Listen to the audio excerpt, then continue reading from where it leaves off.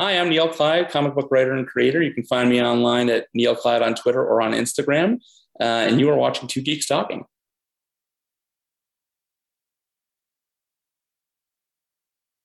Good morning, afternoon, evening, everyone. Two Geeks Talking is an entertainment industry interview show where we interview the creative people from the comic, film, TV, movie, and video game industries. And of course, I'm your host, Kurt Sasso. Welcome to Rapid Fire. The concept of Rapid Fire is simple. 11 questions, 9 to 15 minutes for the interview itself, and we get to talk with creative and talented people in the entertainment industry. But who is our first guest today? Our first guest is a writer, comic writer, as well as a writer of many other multimedia talents that I'll let him describe in our interview here today, because I won't do him justice whatsoever. We're joined today by the ever-talented Neil Kleid. How are you doing today? Good. How are you doing today? Doing good. Let's jump into these questions. For those that don't know anything about yourself as a creative person, tell us who you are and what you're bringing to Two Geeks Talking. Yeah, absolutely. So I'm a comic book writer, graphic novelist, storyteller. I've worked with just about every comic book company in the industry. I mostly tell a lot of creator-owned stories, drama story about families, story about legacies. I've worked on folks from Spider-Man to Powers to Superman, all the way to my own stuff. Currently, I'm working on a creator-owned book called The Panic with Andrea Muti from Comixology Originals, and it's a 5-issue story set in New York, a subway tale, a horror tale about a bunch of strangers trapped below the Hudson River after a train crash, forced to band together, put all their societal and political biases aside in order just to survive. So then what is your creative kryptonite? Probably anxiety and self-doubt as a writer. Anytime anything sort of cripples you in terms of, I'm not good enough, this project isn't working, maybe it's not the project I thought it was. Any of those moments that sort of hit you really can derail your process, and you kind of have to bounce back and get better. You know, everyone usually asks, what's the wisest piece of advice or what's the most bullshit piece of advice you've received in your career? But what is the second wisest piece of advice that has stuck with you in your career? Sure. So not only do I write, but I'm also a designer. My day job is product design, app and website design. And one of the things that I heard early on from a mentor was you can have something fast and cheap, or good and cheap, or fast and good, but you can never have all three. What was an early experience then from a creative perspective where you learned that language had power? As a kid, I was a pretty awkward kid and I didn't really do well with girls until I learned that if I made them laugh, they actually might like me. So using the language of humor to attract girls was kind of a big thing early on. How has that helped you in your writing career in comics? Not at all. No, I have a pretty good ear for comedy, I think. And some of the, look, any story that you tell has to juggle between drama and humor and having those elements to kind of lighten the load. So being able to do that in my creative career has been really helpful.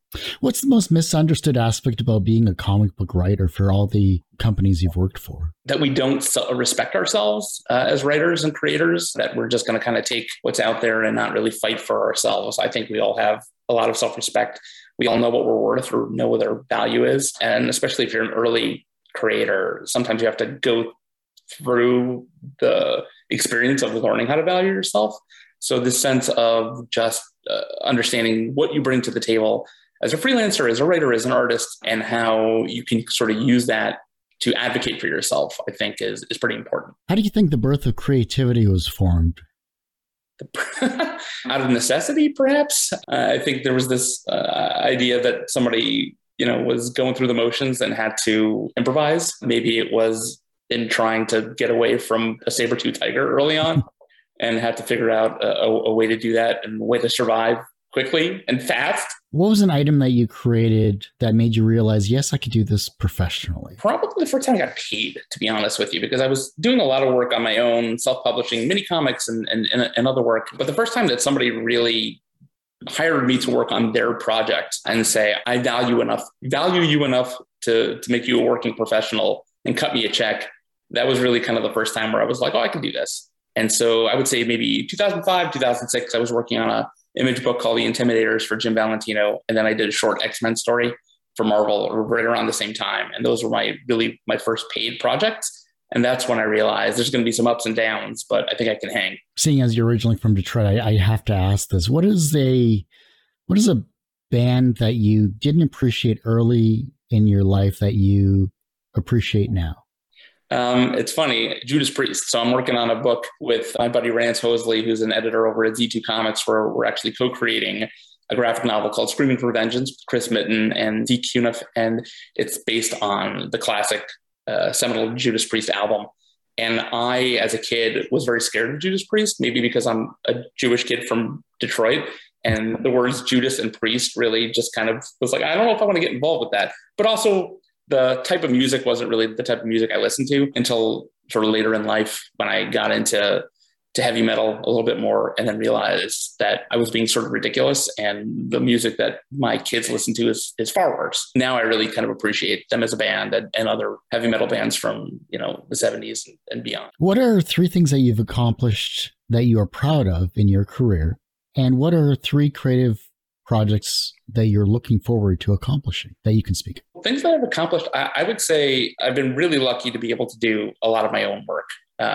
Stories that are important to me, are important to my community, important to my family. A lot of people come in the other way. They really come in and do a lot of work for hire, working for other companies, and then get to do the stories that are dear to them. I was really lucky enough to be able to do some independent creator-owned graphic novels early on, and I'm now able to do some independent comics and really say what I have to say, whether it's good or bad, whether somebody likes it or not. I actually get out the story that I want to say.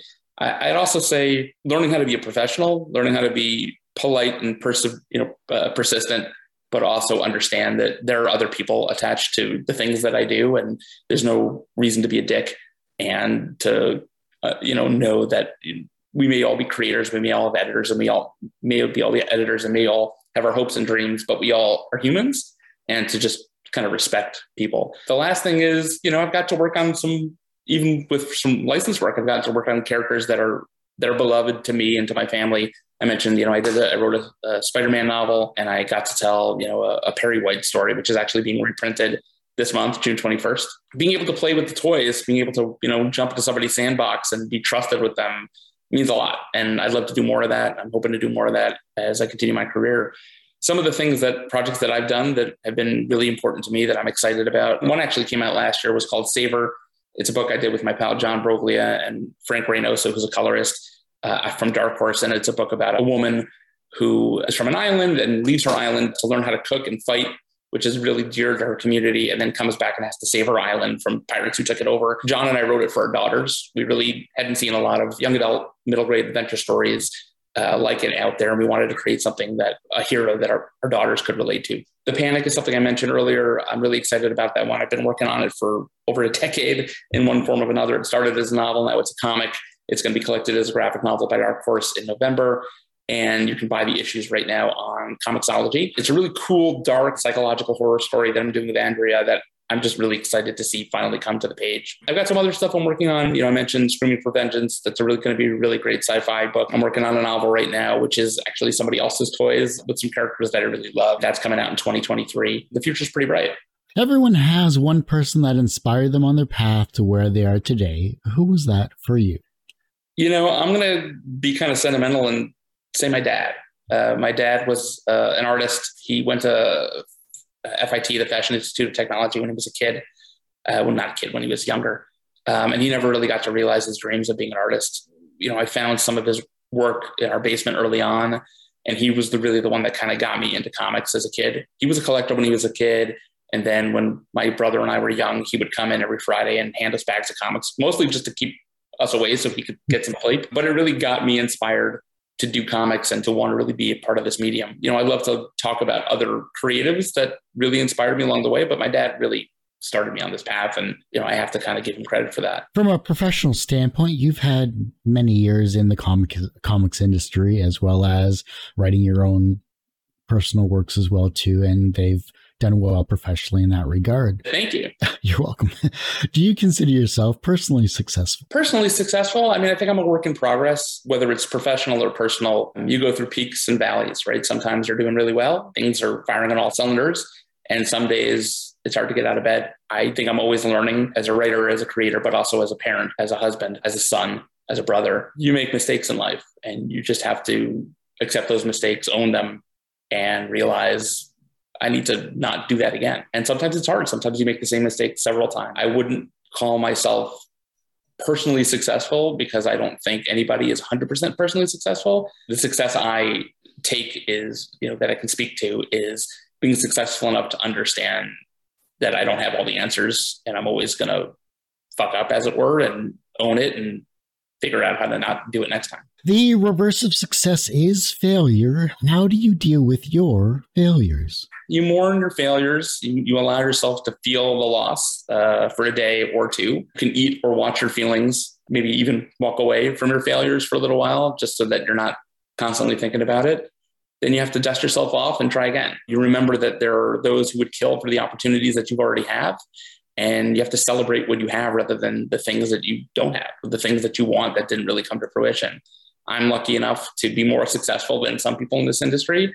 There are people who are luckier than me. Being able to really be content and look back and say, look at all the things I do have and not worry about the things that didn't come to pass, I think is an important part about being any sort of creative. The younger generation is looking at your work and they're becoming inspired to be creative in their own way. And the fact that you have the younger generation with you, and hopefully they're becoming inspired to be maybe a comic writer or whatever they would like to do creatively. How can they inspire the generation that follows them? I would say by doing the same thing that I've tried to do, which is recognize those who came before and the things they sacrificed to have their success. And understand that there's always somebody breathing down your neck and they may want the same. So at some point, that younger generation is going to want to feel that respect and have somebody younger than them understand it. And it really gets passed down. If your life was a comic book or a movie, oh God, what would its title be? And what would its soundtrack be? Geez, that's a really good one. I don't really have an answer for that one. The title might be I've Made Mistakes. The soundtrack could hopefully be some uplifting music. This is kind of a tough one for me. I can't nail that one down. Well, Neil, I do hate to say this, but that ends this particular episode of Two Geeks Talking. Before I let you go, how can we support you? Where can we find you online and any social media you'd like to promote? Yeah, sure. So I'm on Twitter and Instagram, Neil Kleid. That's Neilkleid, as you see at the bottom here. I've got a bookshop link. Go and buy some of my books there. It helps support independent bookstores. You can find The Panic on Comixology. Please pre-order the issues, pre-order the book, which is coming out in November. Read it on Comixology. Buy the book when it comes out and gift it to friends. You know, I always say the best way to support a creative is to pre-order the work they have coming out, because pre-orders are really kind of the true measure and gauge of whether something is going to be, sell through or not. But yeah, find me on social. I talk about comics. I talk about food. I talk about TV and Star Wars. Okay. Second, absolute last question. Do you think the Tigers are ever going to actually win a World Series? They did actually win a World Series in 1984, sir. And I'm 9 years old. And I was not at the World Series, but my friends were. And will they win one again? Yes, well, that too. God, I hope so. I would really like my kids to see one. Although my kids are now basketball and football fans and the Lions are never going to win, the Pistons may. But we'll see. They've got a pretty good team this year. But the Tigers, I don't know. Cabrera's kind of in his last hurrah. And so unless they build back up, I think it might be a while. I want to thank you for taking the time to be on this interview of Two Geeks Talking Rapid Fire. You can find this interview and 1,000+ others on our website, twogeekstalking.com or tgtmedia.com, and on our YouTube channel, youtube.com/TGT Media. And as I say every week, everyone has a story to tell. It's up to me to help bring that out.